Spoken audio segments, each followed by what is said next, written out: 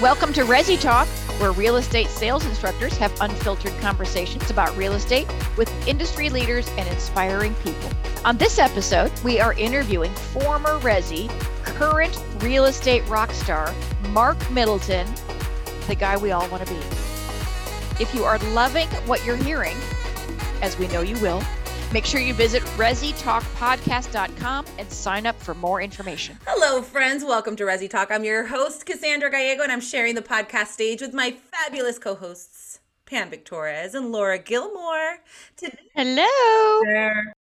Today, we have an incredibly special guest. His son, Cameron, who I'm obsessed with, is a 6-year-old golf prodigy and trick shot artist, and I'm pretty sure my husband wants to be Cameron. His wife is a saint. Yes. Can I get an amen? And he actually received a glowing endorsement from last week's guest, Wendy Crane, our VP of Learning for Coldwell Banker. We decided that the world needs to meet this mystery man, Mark Middleton. He's a former Resi and a current real estate force to be reckoned with. Welcome, Mark Middleton. Welcome, MM. Thanks for having me, everybody. I'm glad to be back with you all. He used to be one of our real estate sales instructors, and now he's applying the goodness to his business. And guys, he's killing it. Killing it. We knew he would. Thank you so much for that. I really appreciate it. And I think, Laura, do I still hold the record for AMP graduates and appointments? Here we go. No, I came within 100 of you, just so you know. Yeah, 100. So it's still me then. So I still have the record in that too. So besides being the most decorated Resi, I guess now I'm a decorated agent. So sorry, Laura. It's getting deep in here. He's also super humble. Super humble. This is not a business for humility, in case you haven't realized. That's 100% true. Well, this is kind of awesome because Mark went back into the world of real estate. And Pam is actually the current Resi for Mark's former territory. So it's going to be kind of fun because Pam's going to ask her predecessor questions to kick us off. So you ready for this? How is it that I'm teaching all the classes and he's making all the millions out there? I don't know. This is what we're talking about. That's okay. I love what I do. It's just a couple rapid fire questions. Quick on your feet. I know you are. So since you were previously a real estate sales instructor, what are the top 5 things you taught that when you put into practice got you immediate dollars in the bank? 5 things. Number 1, making your calls. I can't stress that enough. Yes. I used to beat it over the head to my Miami and Naples agents. 5 calls a day, 5-6 days a week is 25 to 30 contacts. That means you're going to get 1 appointment, right? Because the ratio is 30 to 1. Hopefully. And if you're really good, the ratio is 15 to 1. So as long as I make my calls, I'm happy with that. Number 2 is going after the low-hanging fruit, might be expireds or FSBOs. So that's what I went after. I'm actually selling in Naples. My business was in Miami, so I had to start completely from scratch over here with no sphere of influence, no anything, no farm. I didn't even know the communities. I was fortunate to partner up. I can't do this whole thing without mentioning her name, Jennifer DiFrancesco, who was one of the top agents out of our office. Having her tutelage helped me with the neighborhoods. So that got me started immediately well because I didn't know one HOA to another. I didn't even know the contract. Naples has their own contract over here called the NABOR contract because they want to be special in Naples, So things like that were really important to hit the ground running.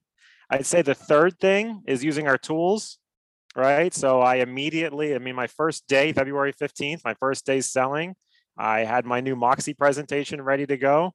My CRM was being updated. I was already importing people over the weekend. I had my custom domain name, all that stuff already, rocked and ready. So using our tools was very important. That's 3 things right there. You said 5. Yeah. Number 4 is consistency, being consistent. I can't stress that enough. You're not going to win over FSBOs if you call them one day and you don't call them ever again. So you got to be consistent. Well, that leads me to number 5, tracking. So I have a giant spreadsheet, put every single for sale by owner from Marco Island to Fort Myers on a spreadsheet with their address, their phone number, all that stuff. And I track it and I highlight the ones that I've been in. I've crossed out the rude, awful people. I highlight the ones that list with somebody else. I put who the agent is. I highlight the ones that sold, like that's one thing we used to talk about in AMP class was you're not going to sell your house by owner. So what are you doing? Well, in this market, they are selling. Yes. Right. I'd say about 20 to 30% of my for sale by owners do sell Yes. without listing, where it used to be what, 8-9%? 8. But how much are they selling it for? I really do want to highlight, and you are on the phone 2 to 3 hours a day calling, prospecting. Did I hear that correctly? Yep. I mean, you just got to do it. It's not that fun. I'll do it for about an hour straight if I can, maybe 45 minutes. I remember, when I was teaching in Miami, and Nancy Corey is the RVP over there, and she was a huge motivational person for me. And she said one of my first AMP classes, what do you do if the first call you make is a yes? And kind of stop people in their tracks. What happens? People get excited. They jump into the CRM. They jump into the MLS. They hurry up and do a CMA. They start printing stuff. And then the FSBO or the expired cancels on you, or they're a weirdo, or the house is terrible, or whatever. And you gave up all your prospecting time because somebody said yes. So if they say yes at 9 a.m., great. I'll meet you at 1 o'clock. Can't wait to see you. Bye. And then hang up and just keep going for the rest of the hour, because you don't know what's going to happen. I'd be remiss if I did not mention the most amazing golfer I've ever seen. And I've been to the Masters, by the way. Oh, good for you. I got lucky one year with that lottery. The lottery. Yeah, we won the lottery a few years ago. We got to go. So cool. Your son, he's 6 years old and he's in the junior PGA. He was actually one of the youngest that you guys had to get like special approval to get him in. The South Florida PGA, he was the youngest ever at 4 years old. The minimum is 6. And they took one look at his Instagram account at Cameron Loves Golf, shameless plug. And they saw his trick shots and they said, okay, let's give him a shot. And they loved him. And then Under Armour took him at 5, and theirs is 6 and up. And he actually won his division last year in the 6 to 9-year-old division at 5. So he got a free entry to the IMG Academy's annual tournament in February. And then he had season 2 was March or April, and he got second place. And he got to go to Disney and do the Disney tournament in July. And it's a walking course. And after the first day, he was in 12th place out of the 90 best kids in the country. He was the only 6-year-old in the top 20. They were all 7 and 8, so they're a lot bigger than him. And there he was sitting at a +2 on the first day. And he was in the 4th grouping, the 4th to final grouping. So if you watch golf, like he would have been teeing off at 1:32 in the afternoon if he was on TV. So that was pretty cool. Awesome. He ended up getting tied for 20th. The second day was a little harder. It was a lot hotter. And the other kids did a lot better. And can we remember that he's 6 years old? That's incredible. I had to give Mark a proud dad moment. Of course, there. well, that ties into the interview, right? Because he's my why. He's why I'm doing this. I would love to give you an opportunity to introduce yourself to our listeners. And the way I want you to do that is if you were to meet someone out on the golf course while you're there watching your amazing prodigy of a son and you're engaging in conversation, how would you answer the question, what do you do? What do I do for a living? Yeah. What do you do, Mark? I help people make a lot of money in real estate. That's really what I do. If you make money, I make money. And I want to make you as much money as I can in this market. So that's what I tell strangers. I help people make a lot of money in real estate, whether it's buying, selling, investing, whatever it might be. And that's what I would tell people. If I met somebody and I had 10 seconds to introduce myself, that's what I would do. Here's the follow-up question to that. I ask every class I teach, whether they've had their license for 5 minutes or 25 years, how many times since you've had your license have you been asked, how's the market? And so I'm sure you've had that question asked of you quite often. So how do you answer that? How do you answer that how's the market question that we never get? We never get that, right? When sellers ask me, I tell them the market's hot. If you have a single family pool home in the state of Florida, it's as hot as it's ever going to be. Condos still sell very well in this market. And if you're a buyer, I'll tell them the same thing. There's deals to be had. It's a seller's market, so we can't go crazy on the contingencies and the requests, but there are deals out there and we can find you your next dream home. So it just depends on what you're looking for and in what market. Naples is a very large market. I think it's the 7th or 6th biggest county in the state. And if they want to be in a golf community, if they want to be by the beach, or if they want to be out in the rural estates, it's nothing like, when I was in Miami Beach. Everybody wanted a beach condo. So it was pretty easy when somebody wanted something, what they wanted. Out here, it's just night and day. If I just had someone to come up to me like on floor time and say, how's the market right now? The market's hot. It's a great time to sell. You're going to make a lot of money. And if you're a buyer, it's competitive. You have to be aggressive, but you can get a good deal on a house if you know what you're doing and you have the right agent. I love that Mark is so positive. I think that positivity is what really comes across, because instead of being that agent in the office that is like, oh, I can't get any business, it's so competitive, he's putting the positive spin on it. And that's probably why you are successful doing this. Yeah, thank you. I agree. You have to be positive. Being negative gets you nowhere. There are a lot of negative Nancy's, people that aren't getting listings, and they'll point to the market report and they'll say, well, look at inventory, it's down, look at this and look at that, and buyers are driving me crazy. I mean, I've been doing this for 6 months now. I've helped one buyer in 6 months. That's it. Wow. I've totally dedicated myself to a seller's agent like we teach in class. I wanted to see if what we taught was real, if it was really possible to do everything in the book. And can you confirm that it is? I can confirm, because if I don't have an open house on weekends, do you guys know what I do on weekends? I play golf. Oh, there you go. Every weekend. So if I don't have an open house, I'm playing golf with Cameron or I'm taking him to golf. I don't work weekends. And you can't do that if you're a buyer's agent. I'm sorry. And we did an open house in Verona Walk on Sunday, and we had 57 people come through. Wow. 12 or 14 of them were realtors. So they're out there working, they're doing FaceTime showings, they're spending their Sunday there. I closed up, we got our full price offer, I picked up Chipotle and I went home. That was my day. It was very low stress. The open house, it was exhausting. It was 3 hours on my feet, don't get me wrong. And we had to get the house, ready, and that involves some manual labor. But the day before, I didn't do much. I just played golf. And then having a partner, of course, is nice because we can help each other with days off and stuff. But when you're a buyer's agent, you don't have a life. And that's what I used to teach in class. And I'm sure you ladies do the same thing. If you want your life back, you got to get control of your time. Well, somebody out there has to do it. Yeah. So many new agents, when they join the world of real estate, they have ingrained in their mind that they have to work with buyers. And you're proving that is not the case, and that you get to choose who you give your time to. You've said a couple times now that you started in a new city. You used to sell in Miami, now you're in the Naples market, and we have a lot of transplants because we work here in Florida. Maybe somebody is starting somewhere else in the country where they don't necessarily have a strong sphere where they are. What was that like? How long did it take for you to grow your sphere in Naples to secure your first transaction upon returning to the world of sales 6 months ago?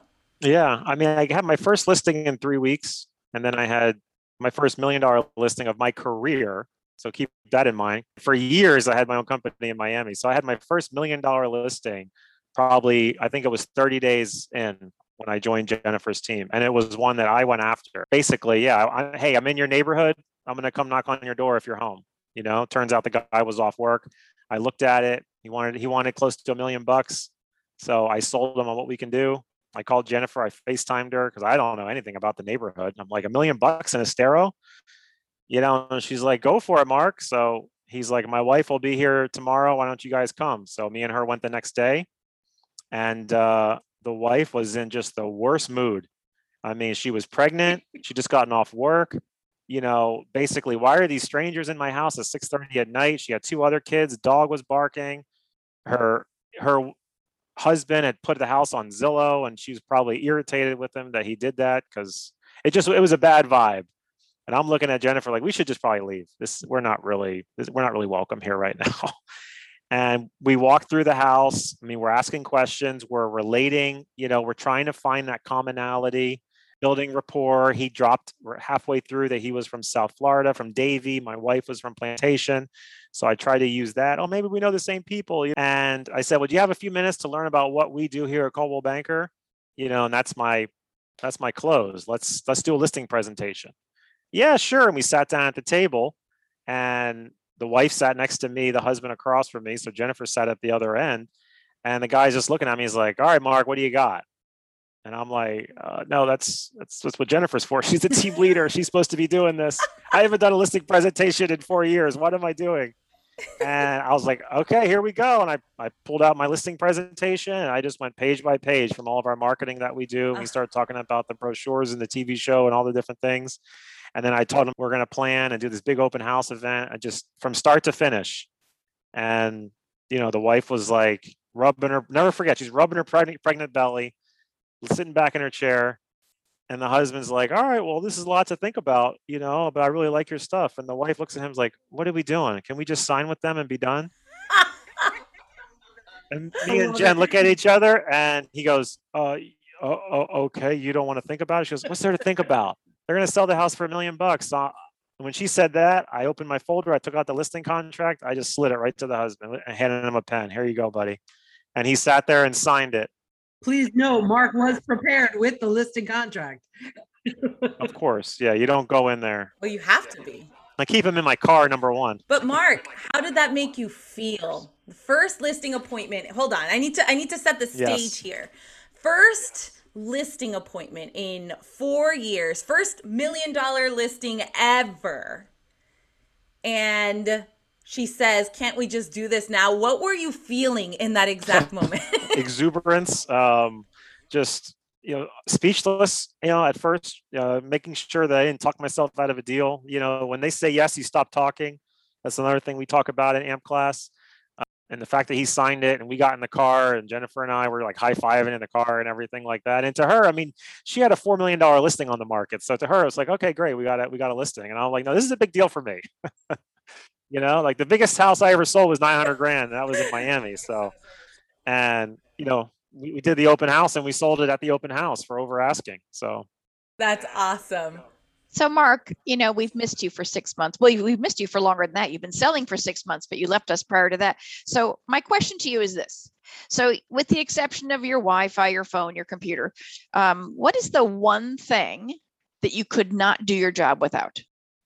Well, in Naples, it's my car, but that's not the answer you're looking for. Can't be your car. Right. No. Well, because in Miami, I sold a lot of real estate on my scooter. So, but in Naples, that's not possible. You got to drive everywhere. So the one thing the Wi-Fi, the phone, and the computer in the car, if you eliminate all of that, I guess it would be my support system.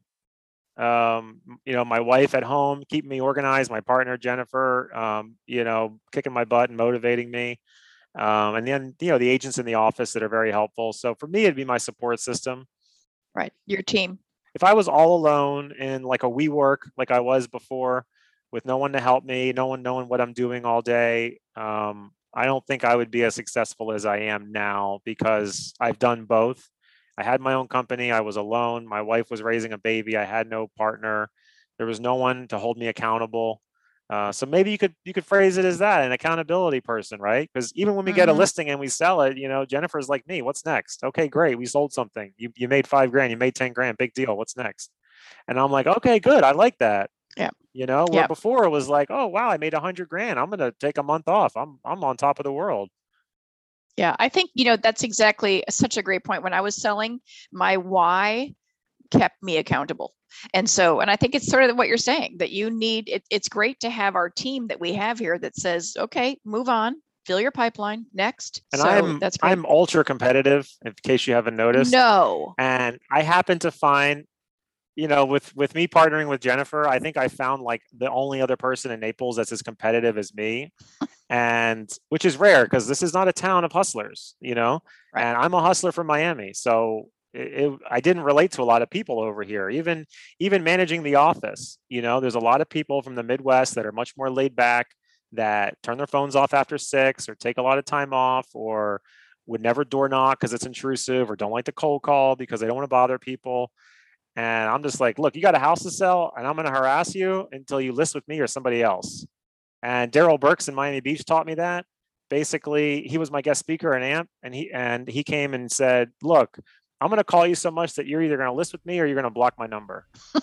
and in Miami, they love it. They eat that stuff up, those agents. And in Naples, they're just like, oh my goodness, that's so offensive.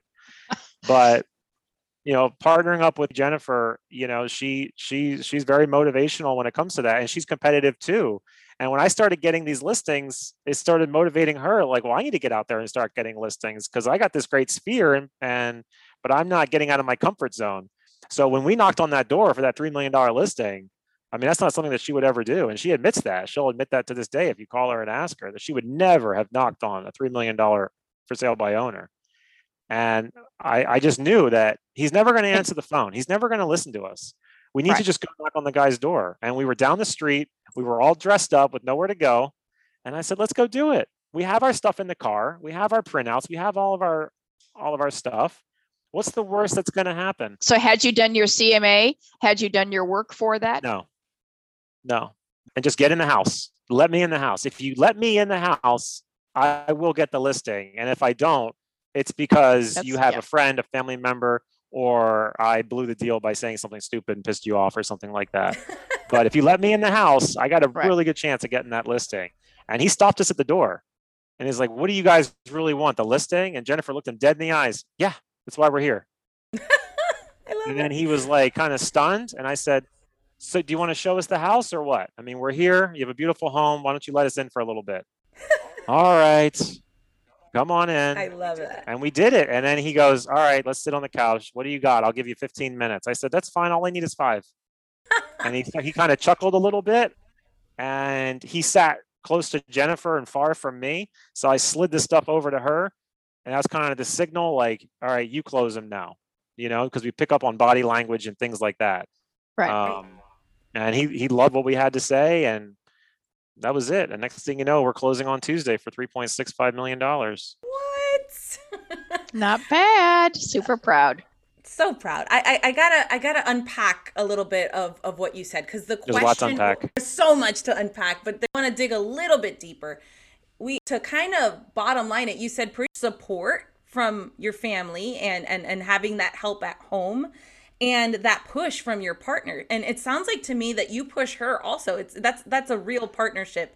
And as I'm hearing this, I'm thinking to myself, it doesn't require anything fancy. You didn't even have to do research on a CMA yet. Just get in the door. Just get them to talk to you. So for those new agents that are listening, he didn't say this fancy schmancy expensive tool, this expensive gadget, this expensive CRM.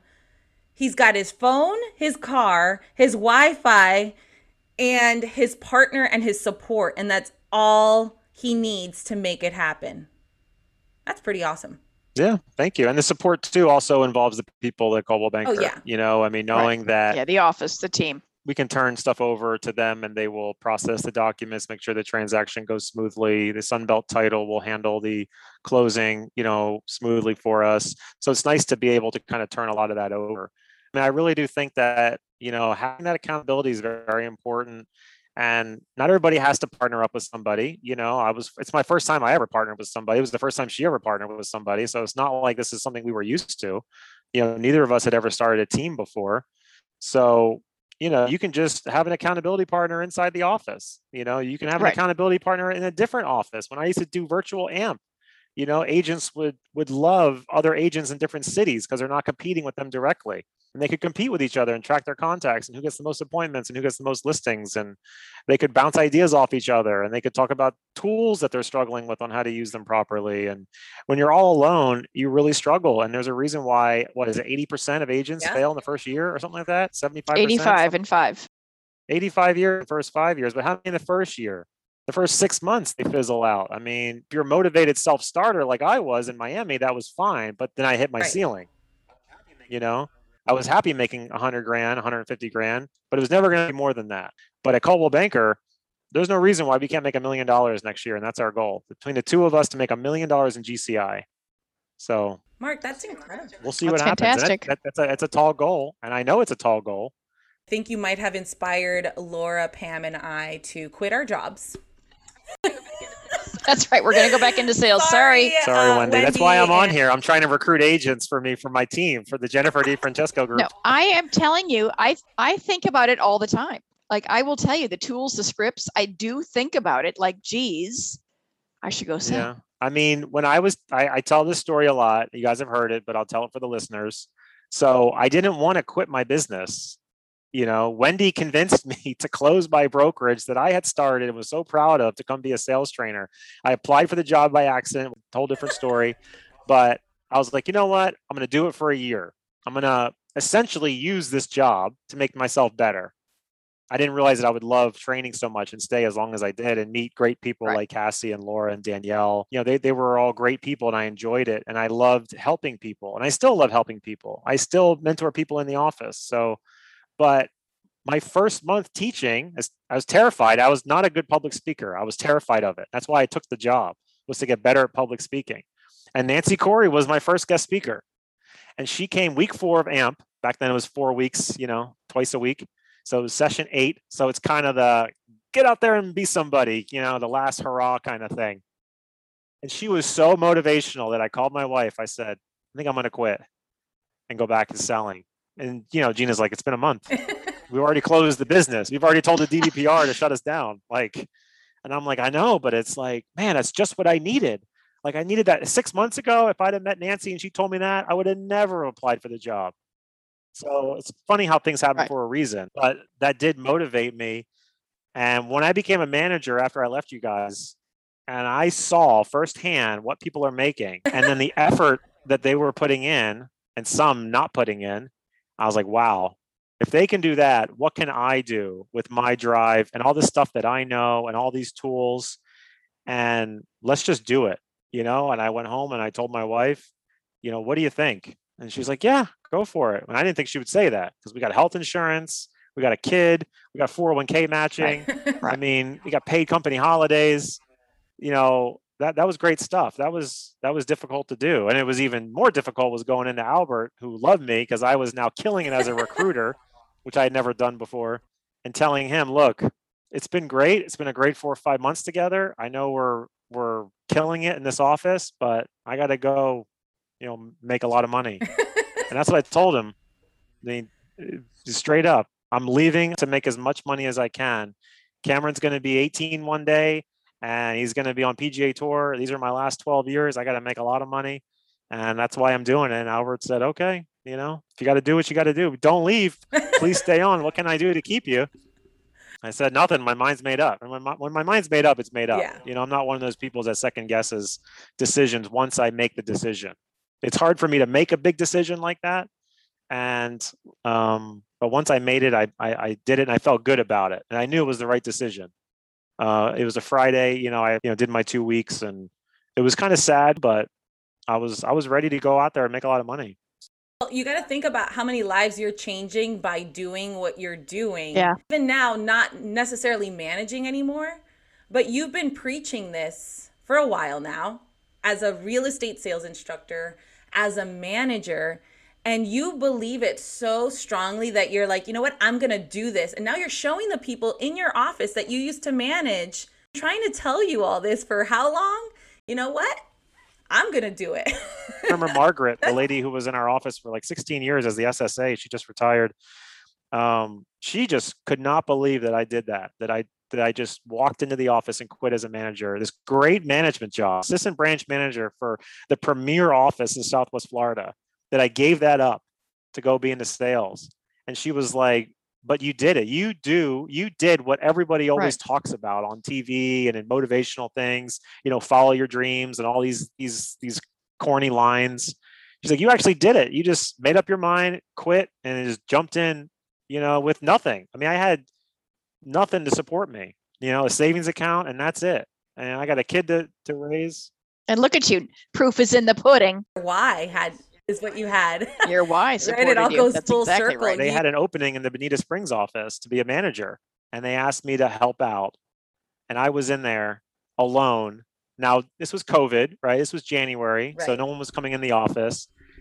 And I'm sitting in the office, and I'll never forget, I went to lunch with my mom, and she's like, this isn't you. I don't know why you're pretending to do. And I'm like, what, Mom? Like, I might have my own office. I'll have my name on the door and I'll be a broker and this and that. And she's like, okay, how long is that going to last? And I went back to the office and it was like just very quiet.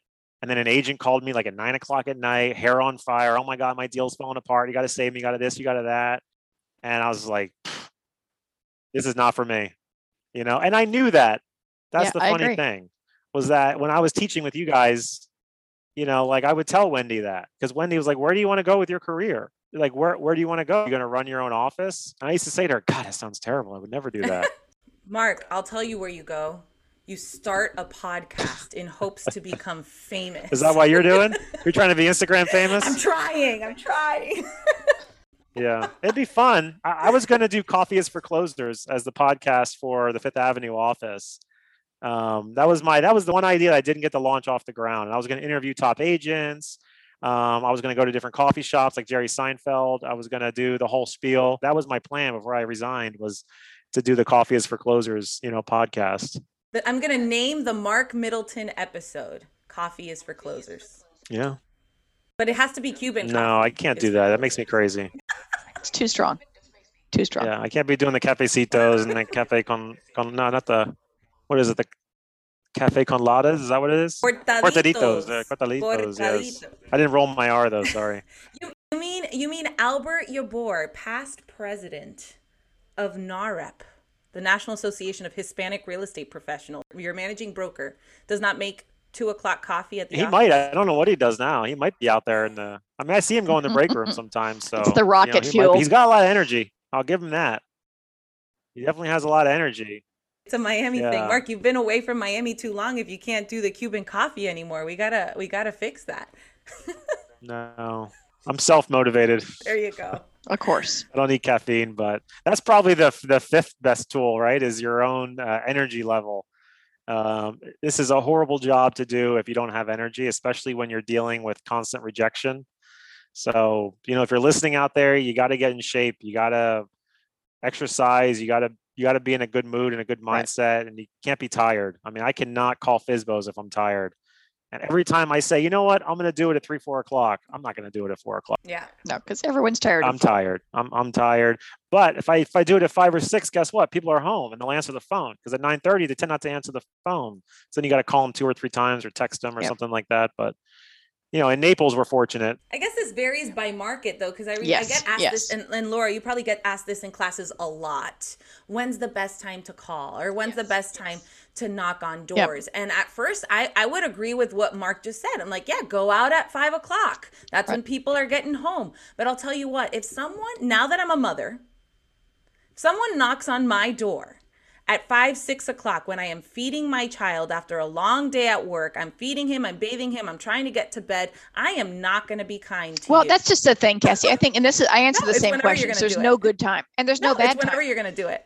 You just have to do it, and you have to hope for the best. Whenever you're going to do it. Just do it in the morning. Just get it done. That's what I tell people. Just stop overthinking it. It's the old eat the frog, right? Don't overthink it. Get it over with.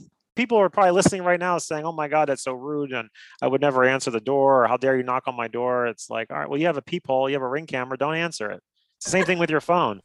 Why are you calling me at 9 o'clock? Right. Why'd you answer? I love that. Because you're curious, right? I'm curious about your house. What time can I see it? Oh, right. So good. So good. I mean, you got to hit them back. You got to use humor if you can use humor. Not everybody can use humor, right? Like, I agree. With me and Laura's sarcasm, like it's easy for us. Cassie's such a sweet person. We used to joke about this when Mark was on our team. Loud, I said, I need help. I need sarcasm lessons. And Laura and Mark were my sarcasm instructors. I'm the worst. It's how you survive. You got to be able. I used humor at every relationship, every transaction. It just puts people at ease. Yeah, I would definitely agree. Humor is a huge thing for me. So I'm very fortunate that I have that ability to make people laugh. But I'm also interested in people. So I try to ask as many questions as I can to find something. Somebody's got something. Yesterday I was with a buyer and she was from Philadelphia. Bam, there you go. I go right into the Philly connection. Hey, go Eagles. How about Carson Wentz or whatever I can talk about? If they say they're from Miami, easy. I bond with people like that are from Miami. So I try to find something. A couple came in on floor time from Wisconsin. And watch it. I was sitting there chatting them up. And this was like in March. I was like, oh, where are you from? And they were like, oh, Green Bay, Wisconsin, and they're doing their accent and stuff. And I'm like, oh, did you see Aaron Rodgers as the guest host yesterday on Jeopardy? They're like, oh, that started already. And now we're talking about Aaron Rodgers. And I was like, well, I got you here. Why don't you come inside? I'll get you a water. It's hot out there. Now they're in the office. Now it's over. Go ahead and sign that buyer's agreement because I got you. Right. Don't come in the office. The office is full of sharks, so stay outside. Right. If you come in, it's over. You come in, it's over. And if I get in your house, it's not over. It's pretty close to over. Well, I agree. Mark, I feel like we can talk forever, and we can, but I'm pretty sure you have FSBOs to go talk to. Yeah, you do. But It's got contracts to I write. did that already. I did it in the morning. did it in the morning. I ate Oh, the right. frog. I feel so good. If I make my 5 or 10 contacts, I feel good about the rest of the day. So even at 2 o'clock, if nothing's going on, I'll sit down on the couch and play Mario Kart Cam for 30 minutes. And I don't feel like I'm not working because I made my contacts. Now, if I don't do that, then I feel like I didn't do much, Right. and that's the beauty of working with sellers. When you're with buyers, you're out there driving around all day and you come home and you're exhausted. You're on their clock. So Mhm. you're on their clock, Mhm. right? And they work, Mhm. they have jobs. Yep. For the most part. If they're, wealthier or self-employed or whatever, you can kind of go when you want. But, otherwise it's 5, 6 p.m., Monday through Friday, Saturdays and Sundays. And, there goes your life. So, Well, I'm just going to remind our listeners. Mark got his first listing in 3 weeks in a whole new market. His first $1 million listing ever within 30 days of doing these things. So, walking, living, breathing, Mario Kart playing proof right here, right here. I love that he said he already made his calls this morning. So I must know, are FSBOs nicer in the morning? Because that was my theory. now I'll give you guys a caveat. I'm in a good market. I'm in Naples and people are friendly here. In Miami, they're most of them are horrible. So, I know in different I markets. wish I could it's defend different. my people, but I You can't. Read the descriptions of the Zillow FSBOs. All capital letters. Don't dare call me if you're a realtor. I'll block your number. Just nasty stuff. And over here, it's like, hey, Right. yeah, come on over. I'd love to meet you.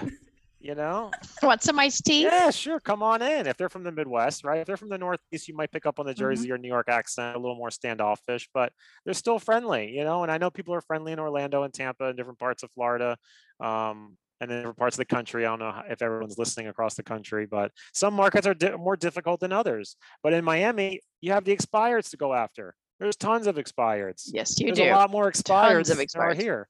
Well, back to those mean people that say, don't call me, I'll block you. You got to think about, and I teach this when we teach about FSBOs, is whenever someone gives you a hard time for being persistent or for being relentless and for not giving up and for going back even after they yelled at you and they say, what? Thank them. Thank them if they give you a hard time for being persistent, because that's exactly the kind of agent you need to be to make it happen. And that's the kind of agent that they need working for them and representing them to make it happen. Has anybody else called you this many times, followed up with you, sent you stuff, emailed you, come to your house? No? So who are you going to list with? Because you're going to go with somebody. If your house would have sold, it would have sold by now. So stop lying to yourself. So, nobody wants it. You're overpriced. You're buried on Zillow, whatever the case may be. You're not home. I mean, my God, Jennifer went on one last week. FSBO open house. She wasn't home. Like that's a new one for me. That's top of the list for ridiculousness. Who was doing the open house? The seller, and she wasn't home for her own open house. So yeah, the door was locked. She couldn't get in. Like, hey, I'm outside. So I'm like, did they have like a family member? Oh no, yes, yeah. And, so that's what I try to tell people. Even if it says no realtors, all caps, when I see that, that's like a challenge to me. I'll show it to Gina, my wife, and I'll be like, look at this guy. 2 sentences. I don't need a realtor. This, that. I don't. Oh, okay. Sounds like I'm gonna get this one just out of spite. Right, just because they said it. Just because they said it. That's like when my 19-month-old son tells me he does not need a nap and he's kicking and screaming, arguing with me. I'm like, oh, you need a nap. Yes, you actually need the nap. So you know what I do? I press, Command Shift 3 on my Mac. It takes a screenshot. So when I convert that, I don't need a realtor one, I print it out and I bring it with me on the next one. And they say, I don't need a realtor. I'm like, oh, look at this. Look at Exhibit A. This dude said the same thing. And guess what? I sold it in 2 days for over asking price. This is gold. Yeah, I love that. This is gold. Yeah. Isn't it? All right, I miss you guys. I miss you. I miss you, Mark. We're going to wrap it up on a happy, lovey-dovey, wonderful note. And A it's virtual hug. with a virtual hug. but also with a final question. I told you when we got started and I gave you your minutes of daddy pride, and you told us all about how great Cam is doing in the golf world. Talk to us a little bit about how your why drives you. Yeah, well, I mean, when I quit my job, I got bills to pay. The paycheck is gone. The safety net is gone. And I know there's a lot of agents that take our classes that had jobs, and they probably came to you after class. When should I quit? How much longer? I'm going to do this for 6 more months. Everybody wants that safety net. Well, when it gets pulled off underneath you, it forces you to cold call strangers and knock on doors and go out in the hot sun and walk around and get sweaty and different things that you don't want to do. It's easy when you have a paycheck coming in for you to sit back, do some farming, do some mailers, buy some social media ads, go on Facebook, all the easy stuff, and then wait for some buyer to contact you, sit on floor so you feel like you're working. We have agents that do 10 to 20 floor shifts a month. They take every floor shift possible. Oh, I got floor. I'm busy. I'm doing this. I'm doing that. Like, okay, well, I'm going to go get my 10th listing while you're sit on floor. Okay. And I've had more than 10 listings. 10 listings in 6 months in a new market where you never sold real estate. Way more than 10. We're probably close to 20 plus. 20 plus since you came on? Yeah. Wow. 20 plus listings in 6 months. We have an $8 million listing right now on Gordon Drive. That was one phone call, one meeting. That's it. We have it, and the number one real estate team in Naples doesn't have it, right? So that's fantastic. I like being competitive, like I said, but that was one phone call. And how many people do you think called that guy? Did you ask him? He said 5 realtors have called me in 30 days. 5. You know why? Because it was $8 million and they were scared. If I call one that's 300 grand, they probably get 40 agent calls. But they think, oh, wow, $8 million. I can't sell that. How do I sell that? What do I do? Oh, they're going to get called by all the famous people. They're not going to use me. Hey, this guy's sitting around. You know what he said to me? Well, I'm going to be home for the next hour. Do you want to come by and meet me? He set the appointment with me. I almost dropped the phone. You're like, that was easy. My partner, Jennifer, wasn't in the office yet. She comes rolling up. I'm standing out front waiting on her because we always ride together. And she's like, what's going on? I said, get in. We're going to Gordon Drive. I'm like, what? Yeah, let's go. And everybody in Naples knows, it's a very famous road. And yeah, that was it. The one meeting. So because nobody was calling. And it's just remarkable that an $8 million listing was sitting out there for someone to just take. That's great. That's awesome. So Mark removed the safety net. He knew he had golf lessons to pay for, medical, insurance to pay for, a mortgage to pay for. And so he went out and made it happen. Yep. And if you listen to any of the top agents, they'll tell you the same thing. Yes, I would agree. If you ever follow like Ryan Serhant for $1 Million Listing, who I love and I idolize, somebody like that. I mean, what did he do? Went to New York with nothing. Tried to be a hand model. Now he's the number 2 agent in the entire city. Has his own company now, hugely famous. So just little things like that. But you don't do it working part-time at Staples, and selling real estate in the morning. You can't. It's impossible. Yep.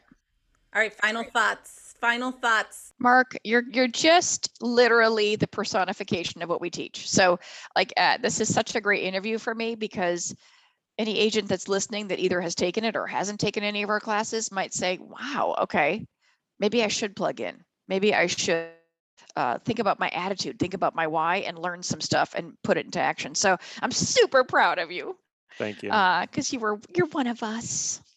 Yeah, I was at one point, and I used to tell agents that too in class.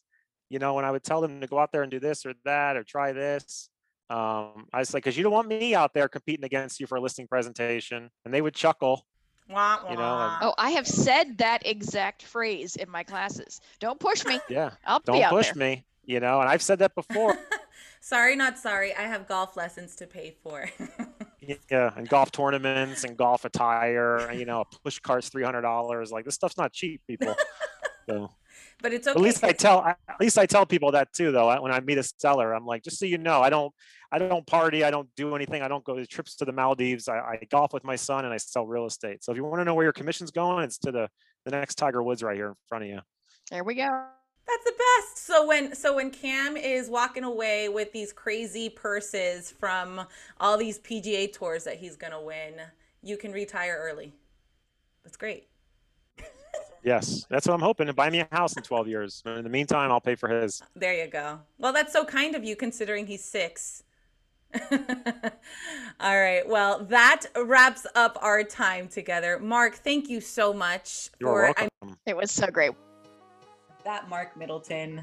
What a fun conversation. Oh my gosh, how fun was that to have Mark? Mark, thank you so much. I know you're still listening. So Mark really showed us how to put those words into action. What a great talk we just had. Just another example of when you put the work and the actions and the scripts into play, how that can lead to success. Scripts work. Scripts work. I think what he shared applies to everyone, whether you're new to the business or you've been in the business for years. What he's doing is working.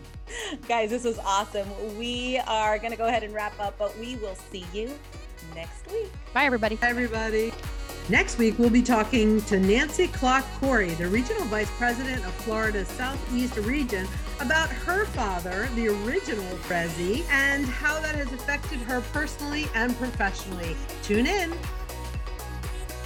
Don't forget to listen, subscribe, and review wherever podcasts are found. And share this episode with a friend. Join us next week for another unfiltered conversation about real estate. This is Pam, Cassie, and Laura on Resi Talk, reminding you to leave your mark.